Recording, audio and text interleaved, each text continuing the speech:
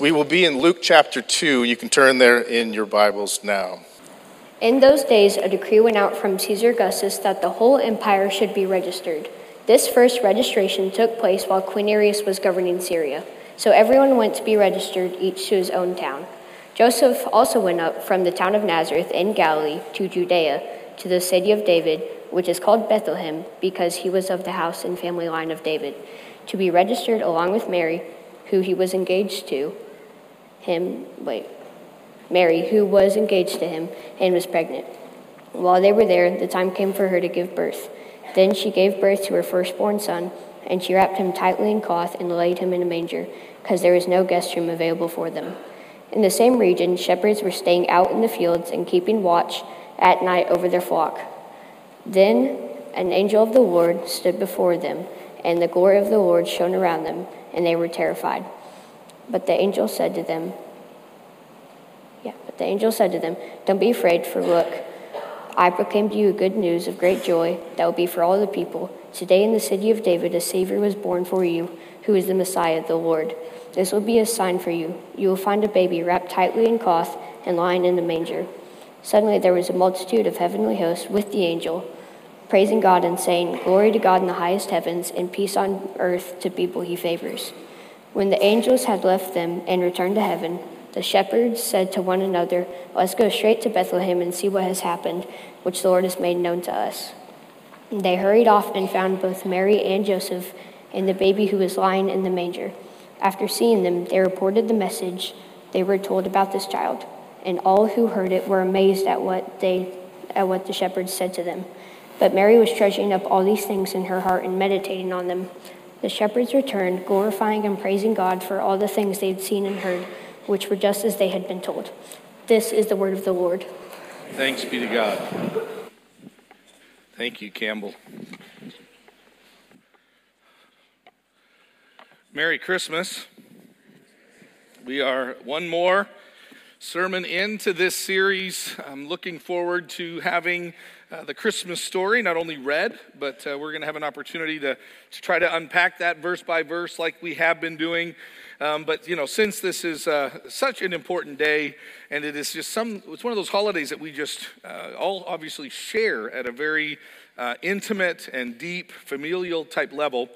And so I just kind of want to know, and I want you to think about this, because I don't know if I'm going to get it for you or not, but if I were to ask you, what do you want for Christmas, could you answer me? Hey, what do you want for Christmas? Now, I'm about to do something, and I gave her a few minutes warning, but Andrea, would you mind coming up here real quick?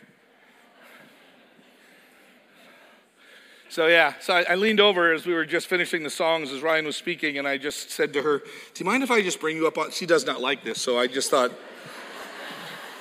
Merry Christmas. And a mic, because I want them to hear you. So here's, yeah. Literally, we need this at home so that you can speak and I can listen to. She's a lot like me. She's very quiet.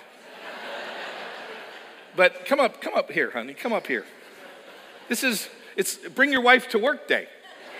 And so I thought I would do that. So here's the question. I gave you. You know what Julie Weiss is thinking. Right? I do know what Julie Weiss is thinking. Like many women in this room, I am so glad I did not marry him. So here, amen. Why do I have a love-hate relationship with that statement? Okay. But here, she says this all the time. She says this all the time. She just says, "You are so hard to buy for." So explain to them, not all the problems that we have in our marriage, but explain to them the complexities and the difficulties of Christmas and buying me things. Because I thought about doing this on my own. I thought, no, this is going to be way more fun to have Andrea come up. So just explain, why is it hard? I guess we've never done this in front of a room full of 800 people, but why is it hard to buy me something for Christmas? Why do I complicate that? Because you would have already bought it for yourself. Okay, so that's which is very, very true. I already would have bought it for myself. Is there anything else that just makes it complicated? No? Okay. We'll be getting counseling afterwards. Thank you, babe. Love you. Let's give her a round of applause.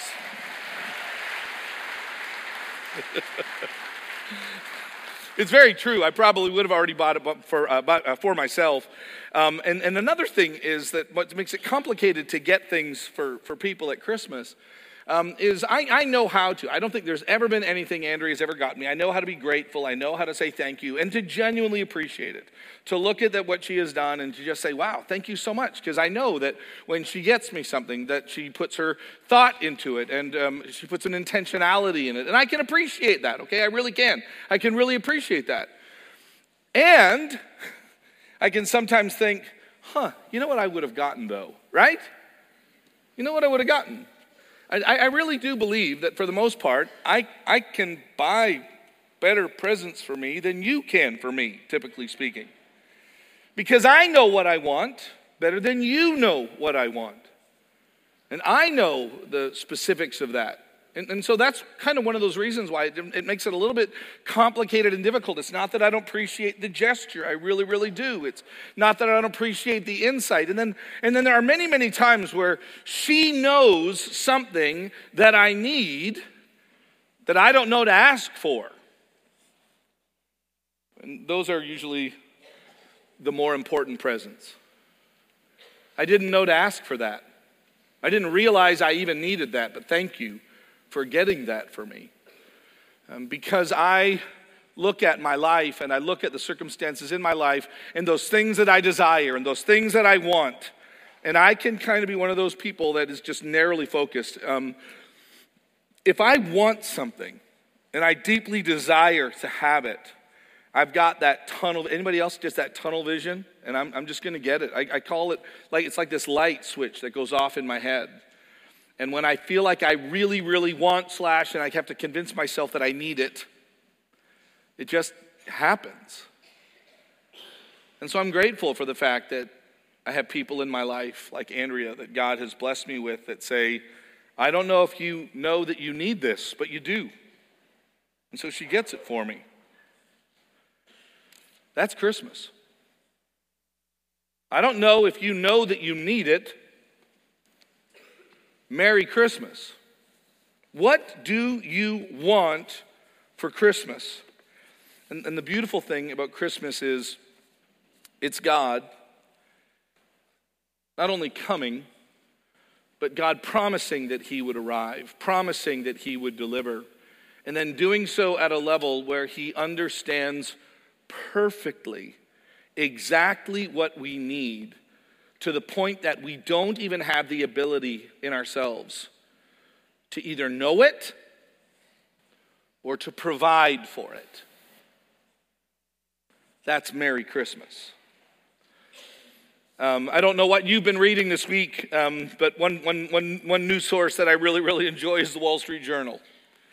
And so I couldn't help but just get my attention drawn to a particular article on the 22nd that is entitled, "You Don't Have to Be Religious to Feel the Awe of Christmas." You don't have to be religious to feel the awe of Christmas. And in this article, David likes to explain that there is something very interesting and very fascinating with this time of year. He confesses that as being a scientist, he doesn't have any kind of scientific argument against the existence of God. But, quote, "But neither can I find any objective evidence for God's fingerprints in this world. So for me, church has lost its luster, except at Christmas." He goes on to say, the Christmas Mass, I think he grew up Catholic, the Christmas Mass isn't just an entertaining thing to do, like going to see Radio City Music Hall, their Christmas spectacular. Nor is it a simple reminder of a cherished family holiday tradition.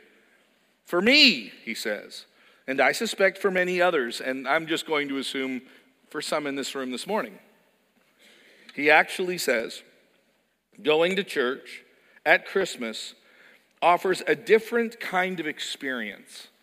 He says, one that is spiritual but not necessarily religious. See, what he picks up on, which we all know in this room, whether you find yourself like this very well thought out, articulate scientist named David, he says this: we all seem to know, agnostic, atheist, or Christian, that there is a sacredness to life, something ineffable, but not necessarily divine. And what he's looking for every Christmas is awe.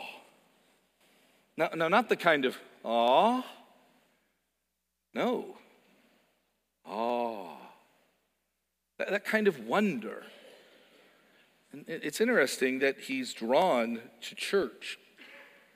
He does point out that an experience of awe may not fundamentally change your life like a religious conversion, but it is readily available if you know where to look. He's spent a lot of time trying to figure this out, thinking about God. He grew up in a tradition that explained God to him. Now, he outgrew that. But the one thing that he could not escape, the one thing he could not let go of, is this feeling of wonder and this feeling of awe that comes around in Christmas. And so here's what he says about Christmas. I don't know if it's a Christmas morning or a Christmas Eve service, Ryan. Either one, it says this: Christmas services offer a route to transcendence, which is this greater than usness, right? That's what he's describing here. This transcendence for people of faith or non-believers alike. He points out that clergy, and that's me, clergy actually welcome anybody to come. And that's true. Ryan welcomed you, and I want you to know that we're glad that you're here. If you are a follower of Jesus Christ, we are glad that you are here. We're going to gather around the table to remember what he did for us. If you are wondering, we're glad you're here. If you're doubting, we're glad you're here. If you're just like David, we're glad you're here. He recognizes that. But then he asks this question as he concludes his article: what does God think about what I'm doing? He says it this way: if God exists, what does it think? And then he says, and here's his conclusion: if it's to worship a deity, then I'm clearly failing 6 ways to Sunday. But if it's to be a better person, more Christian in practice, but not belief, then I like to think God would be fine with me just stopping by. After all, the reward that spiritual experiences provide, they aren't necessarily selfish ones. Awe, he says, pushes us to pay goodness forward, to be more kind, generous, and honest to the people around us, to embody, in essence, the Christmas spirit, whatever your beliefs might be. Sounds like he doesn't understand what he needs for Christmas. He knows what he wants. You know what I want? I want something that's bigger than me. You know what I want?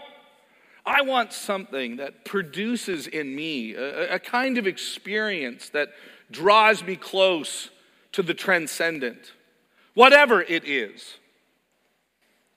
I don't even have to read between the lines. I can read the lines.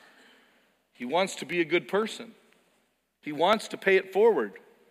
And he actually believes that coming here on Christmas Eve, coming here to celebrate Christmas, will help him do those things. Now, he is right. You don't need to be religious. You don't need to be a follower of Jesus Christ to get a sense of the awe of Christmas. But to truly receive what God desires for you, no. That's not just an experience. That's a conversion. And so this morning, as we look at our verses from our text, breaking them down somewhat verse by verse, I want us to have our hearts and minds open, like we learned last week with the people around the birth of John the Baptist, who opened up their hearts, ready to hear and respond to what this child, John, the one who preaches the forgiveness of sins, salvation to the world, our hearts be open. And like Mary at the end of this, a heart that is open, treasuring these things. And so I pray, whether you're looking for awe, whether you're looking for meaning, whether you're looking for a reminder, or you're just here to celebrate the goodness of Jesus Christ, let us come and gather around the text and learn from it. I want to break it down, verses 1, 2, and 3, so the first 3 verses.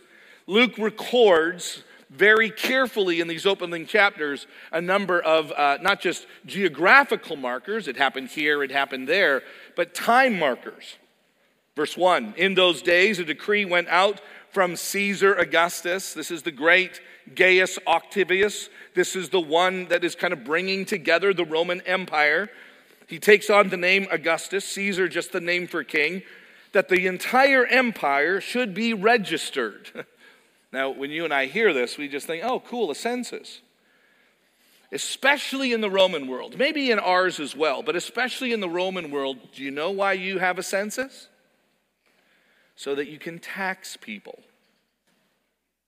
That's the reason why.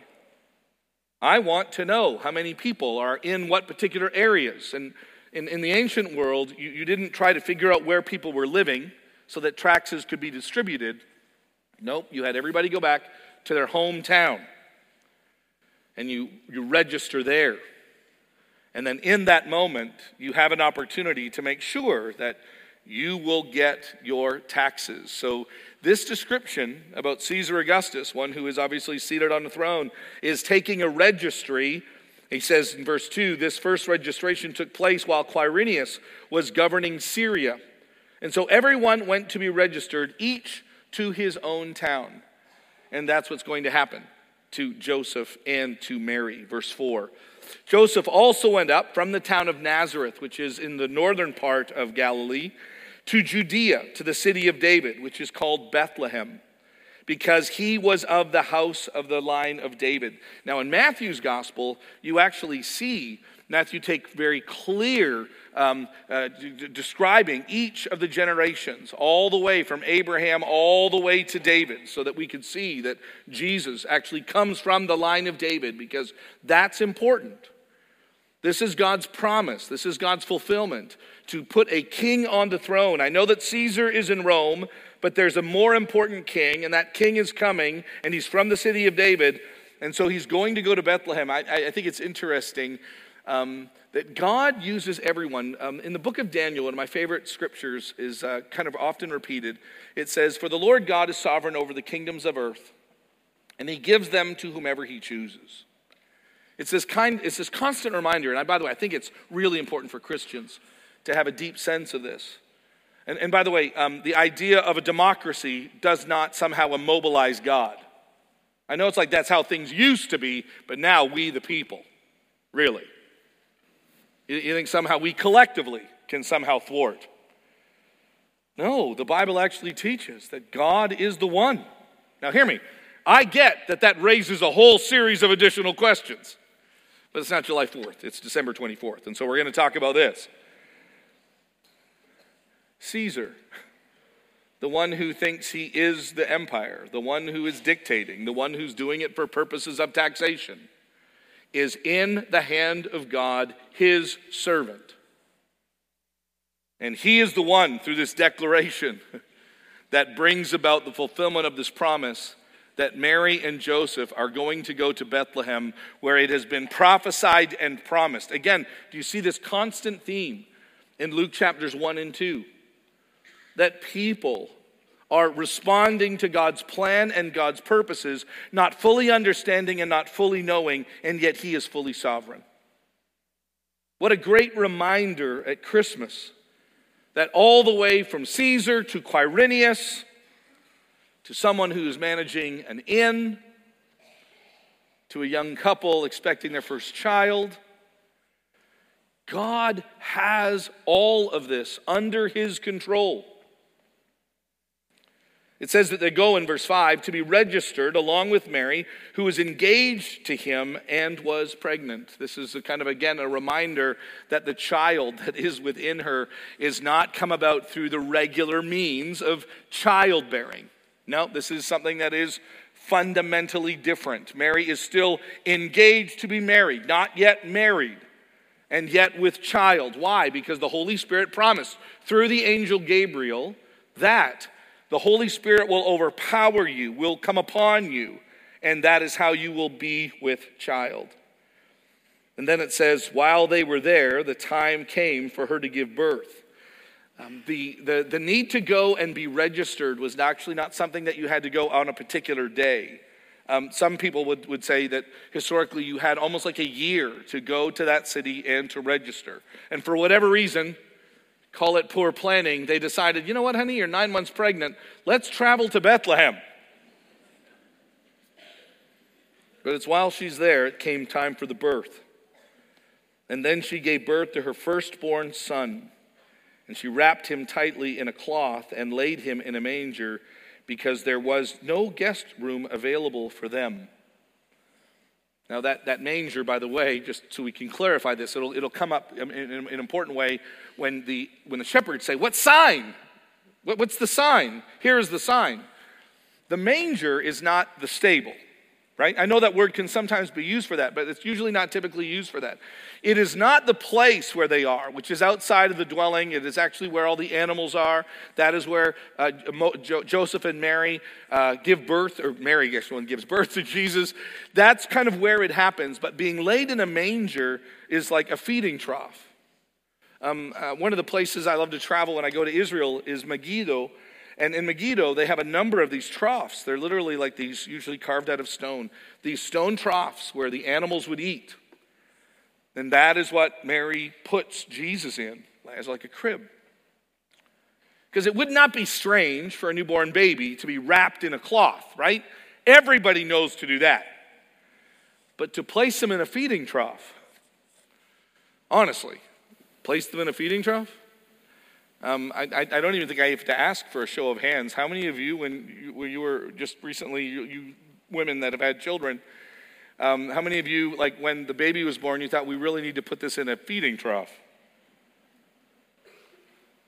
No, there's something very, very obviously unique by this. And this is where Jesus is essentially placed. Kind of the backdrop of this, which you know this, you just can't help but see in Luke's gospel the way, like the greatness of the world. You've got empires, you've got King Herod, you've got the governor, Quirinius, and then you've got like just humble, nobody people. And Luke puts them like side by side. This profound sense of not nothingness, but truly like common, simple. Which I find fascinating because even fancy people seem to be drawn to simple things. Verse 8. In that same region, shepherds were staying out in the fields and keeping watch at at night over their flock. And then an angel of the Lord, the last two times an angel appeared in Luke's gospel, we know the name. This one, and usually they say this happens because it's not the name that matters, it's really what's being proclaimed here. And so you've got this very short introduction of this angel, and then the time is going to be drawn around what the angel is going to be saying. The angel of the Lord stood before them, and the glory of the Lord shone around them, and they were terrified. Literally, the Greek word there means to stand outside of yourself, to be amazed with fear. But the angel said to them, "Don't be afraid. I proclaim to you good news of great joy that will be for all the people."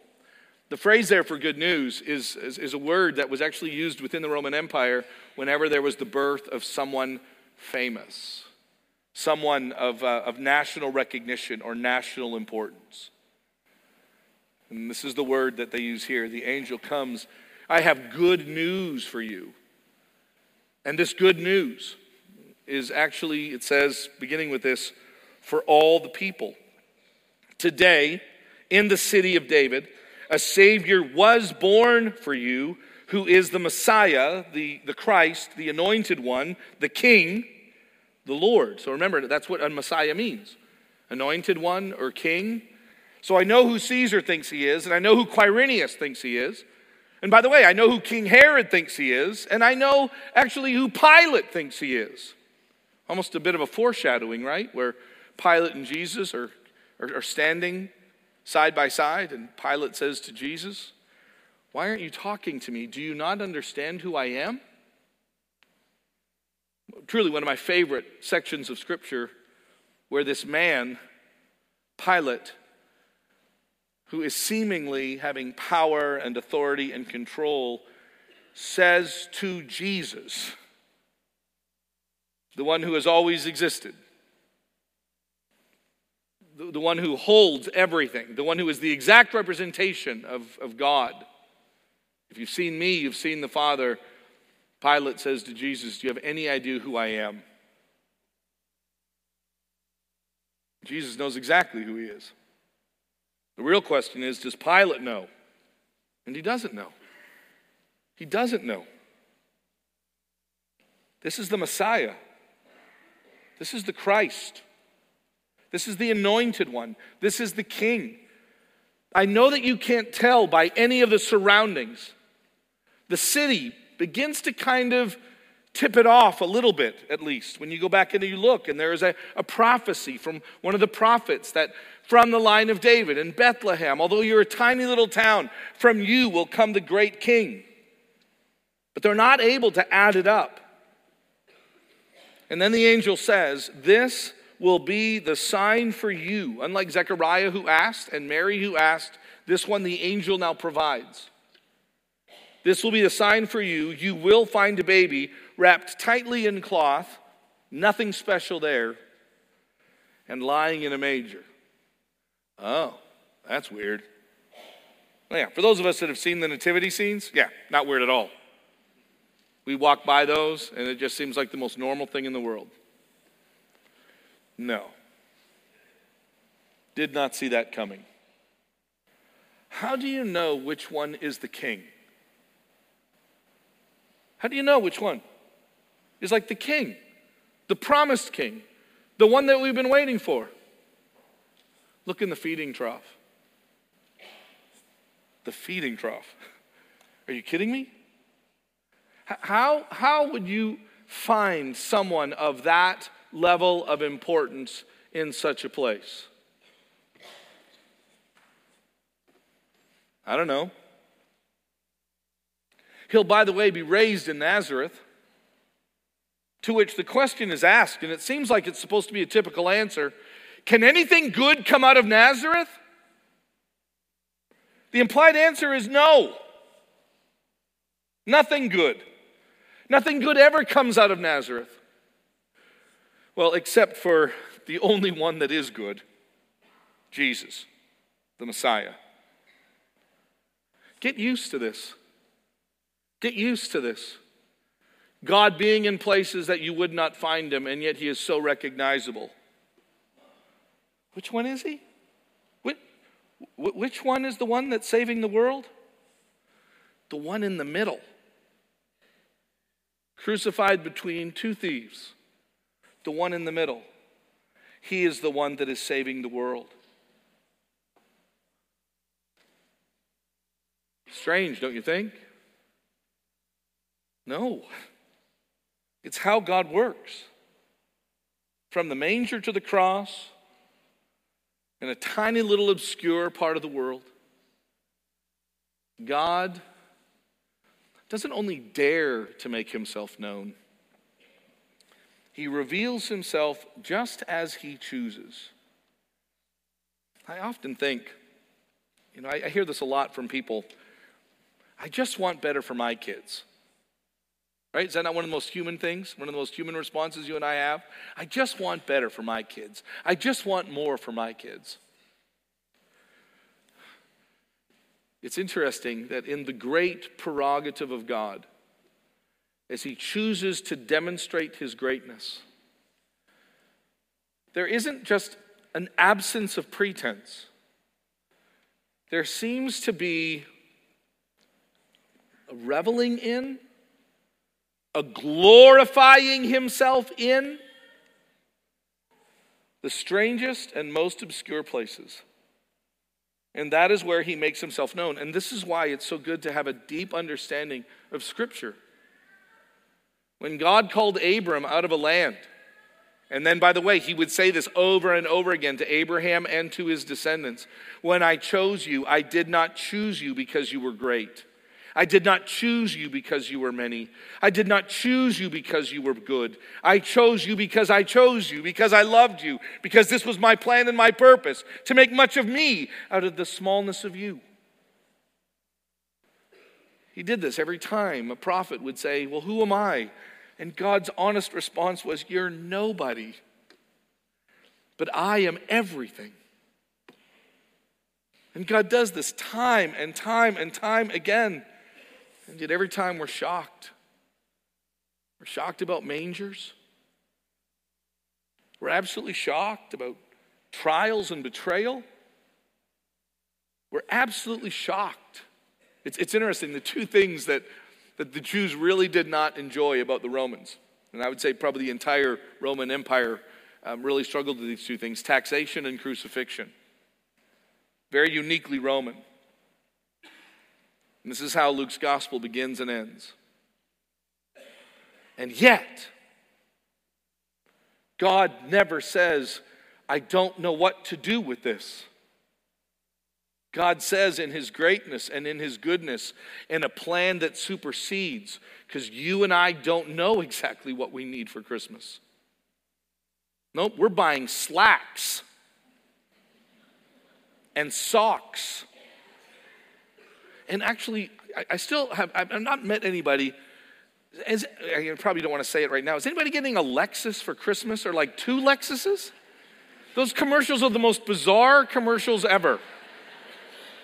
What did you get me for Christmas? 2 Lexuses. One for you, and I guess I got one for me. But one for you and one for me. And it's just kind of like, yeah, that's what we get. And honestly, the weird thing is, if you and I are honest, we can be more excited about those things. We really can be. Come on, it's church. We can be honest. We can be more excited about those things. I remember every year telling my parents what I wanted. Every year they tried to trick me that they didn't get it.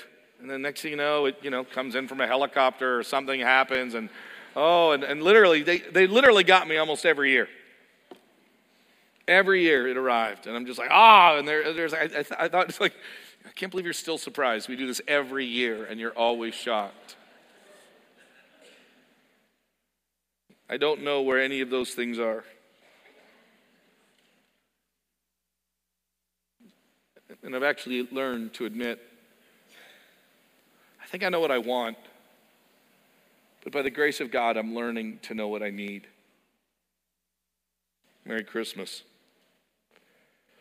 Look at verses 13 through 15.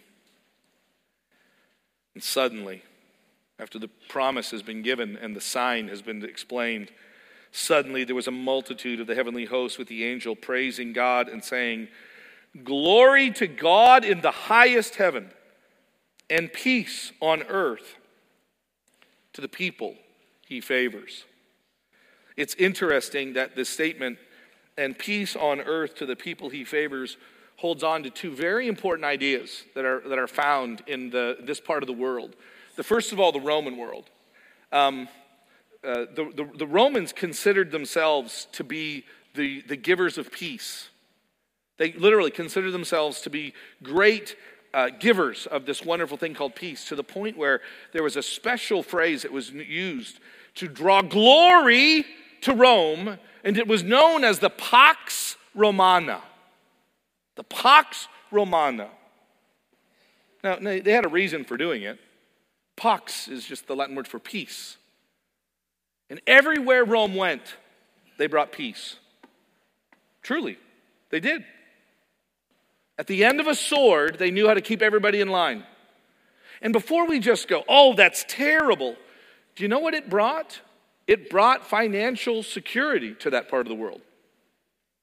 It brought luxury. Now, not for everybody, There were still people that were stuck on the outskirts. There were still those who were oppressed and disenfranchised. But Rome was able to bring a level of success and genuinely peace. And they just wanted to be known as the peace givers. They literally considered themselves to be not God, but the God's gift to the world, bringing the peace of Rome. And so this statement actually really kind of stands against that. Peace on earth. The other group of people that love this word peace are the Jews themselves. Right? We all know their word. What's their word? Shalom. Shalom. Rome brought peace, not just for safety, but for financial purposes, so that we can control and manage those things around us. And the Jews talked about peace. They would greet one another, shalom. And for them, it was this deep, abiding sense of peace. It wasn't just a word from the 60s, peace. No, it was a word that tried to get to the very heart of it. I would say, in a way, kind of what our friend from the Wall Street Journal, David, was writing about. This sense of awe, this sense of transcendence, this sense of meaning, this sense of purpose, this kind of sense of peace. Maybe something that you're looking for, something that you can't find.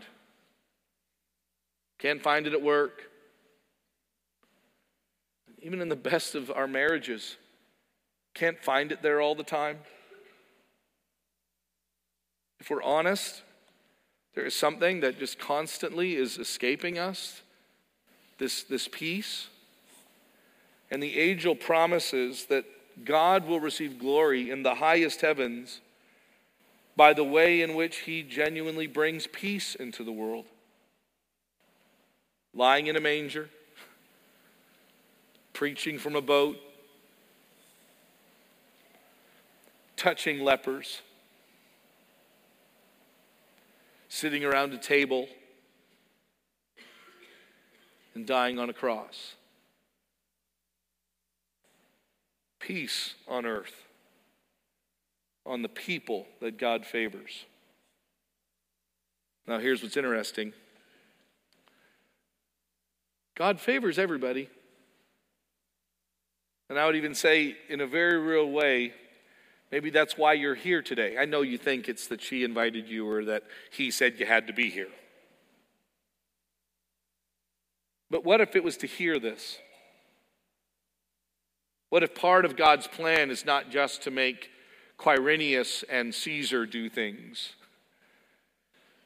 but even your Christmas schedule in 2023? And I promise you, I understand that what I'm saying to you, you have most likely heard many times before.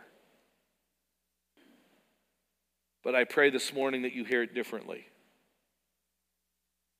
God's offer for peace is to all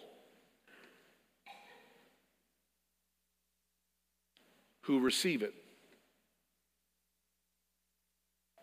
Please do not be just impressed with the awe of Christmas or with family traditions or even with some kind of existential experience.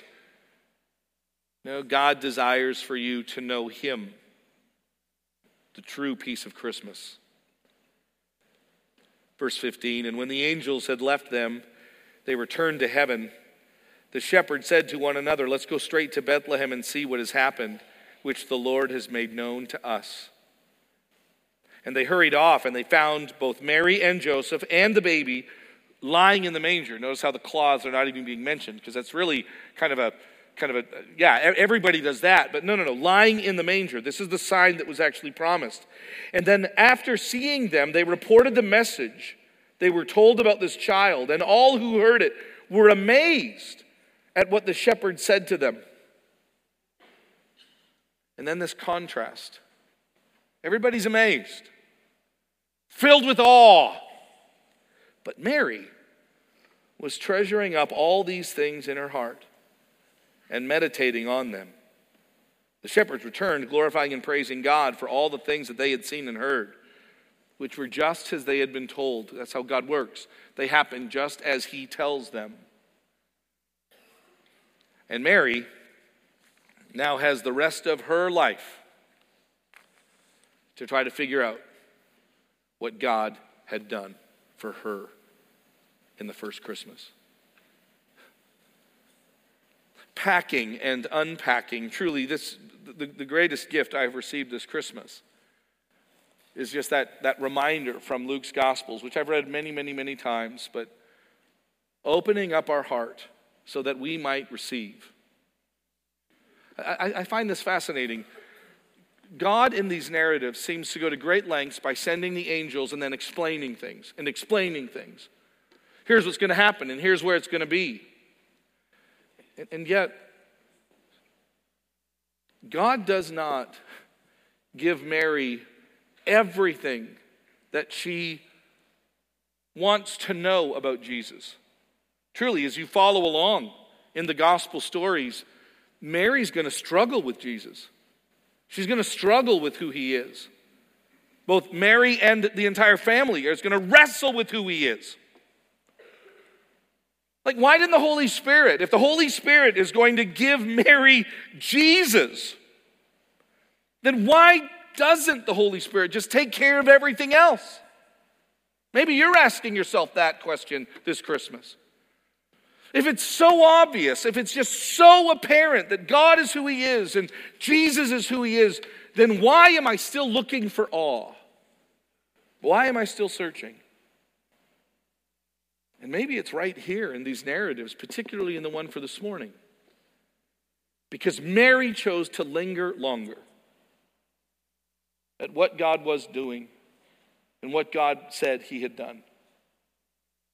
And she does not let it go, kind of like her ancestor Jacob, who was holding on to the Lord all the night wrestling. And he says, "And I will not let you go until you bless me." And he is rewarded, Jacob is, rewarded by that request.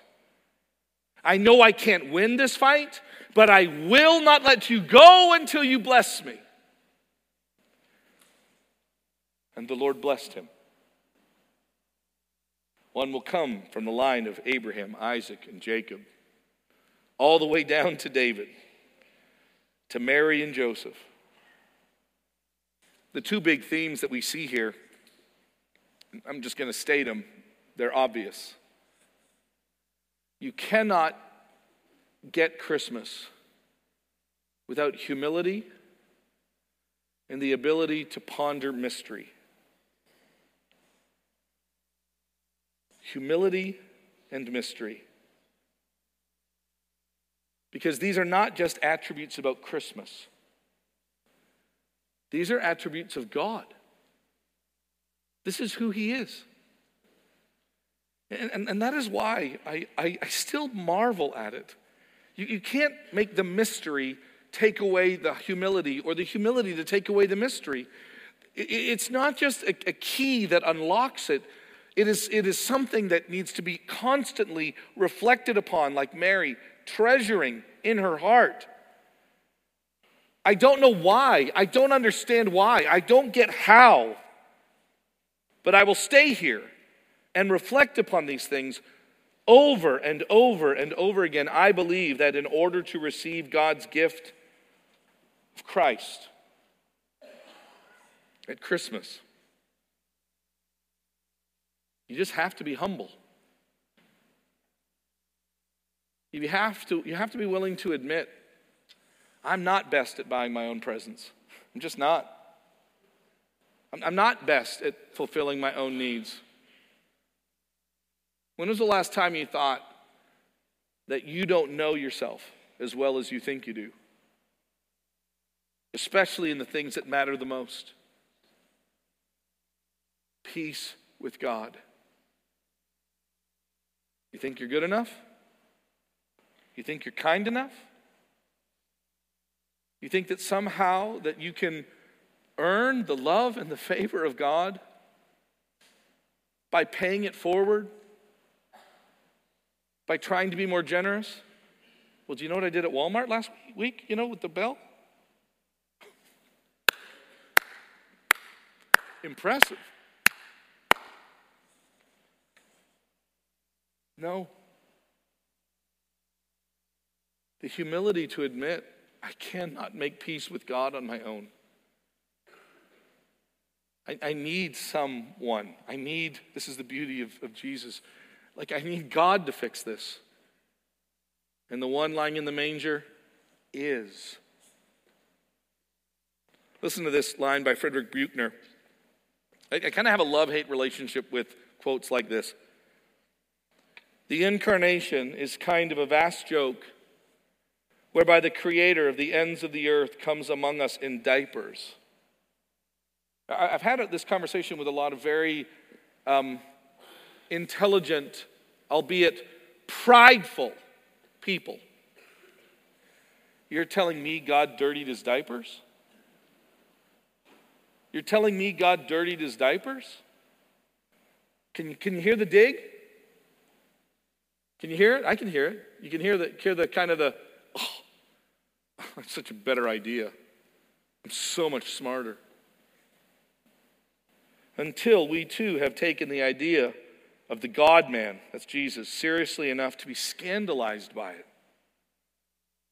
Personally scandalized by it. We have not taken it seriously as it demands to be taken. I just absolutely love the mystery of Christmas. And it's something that Charlie Brown can't figure out, and the green, whatever he is, the Grinch. No, there's a part of this that we just sit and marvel at what? At the humility of it? Sure, that's part of it. But at the very core of it, it's found in Philippians chapter 2, that Jesus Christ did not consider equality with God as something to be grasped, but he emptied himself. And he took the form of like us. And then he kept on giving up his plans and his purposes and became perfectly obedient to God the Father all the way to the cross. And because of that, glory to God in the highest of heavens, peace on earth has now come on those that God favors. Who are those? Those are the ones who looked at these amazing things at Christmas, this incredible present, and said, I don't understand it. I didn't even know that I needed it. But thank you. We only have one service today, so I'm going to let everybody make sure that they have it. So we're going to wait a moment. We're going to wait a moment so that we can truly, together, eat and drink, thinking about the great humility and the mystery of God.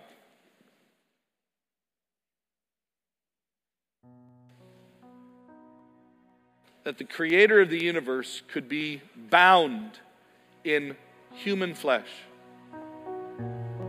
That the creator of the universe could literally, this is one of the most amazing statements, that Jesus Christ was in fact God, fully.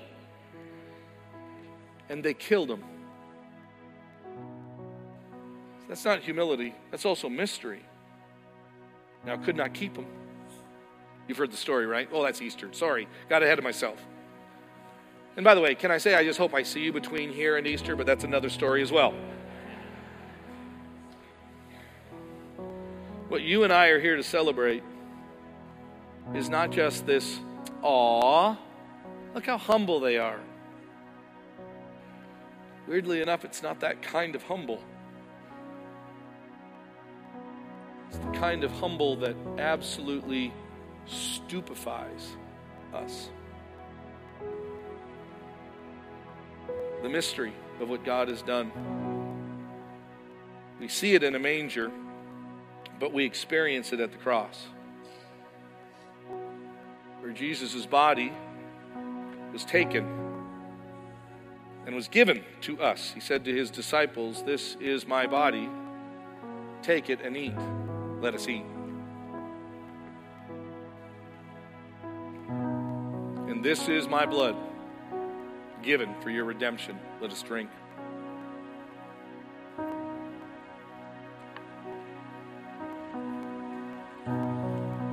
I know I say it a lot. And when I say to you, what does Christmas taste like? You usually think, don't you? Turkey, cranberry, stuffing. That's the best Christmas meal you'll ever have, brothers, sisters. Now, in light of this great text from Luke, can we now stand and sing praise to our great God? Saying that we do not fully understand or appreciate all the words that we are going to say, but we choose to meditate on them and to sing them as earnestly as we possibly can. It's okay. You're not the first one to say something you don't fully understand. But let us say it in worship to our great God.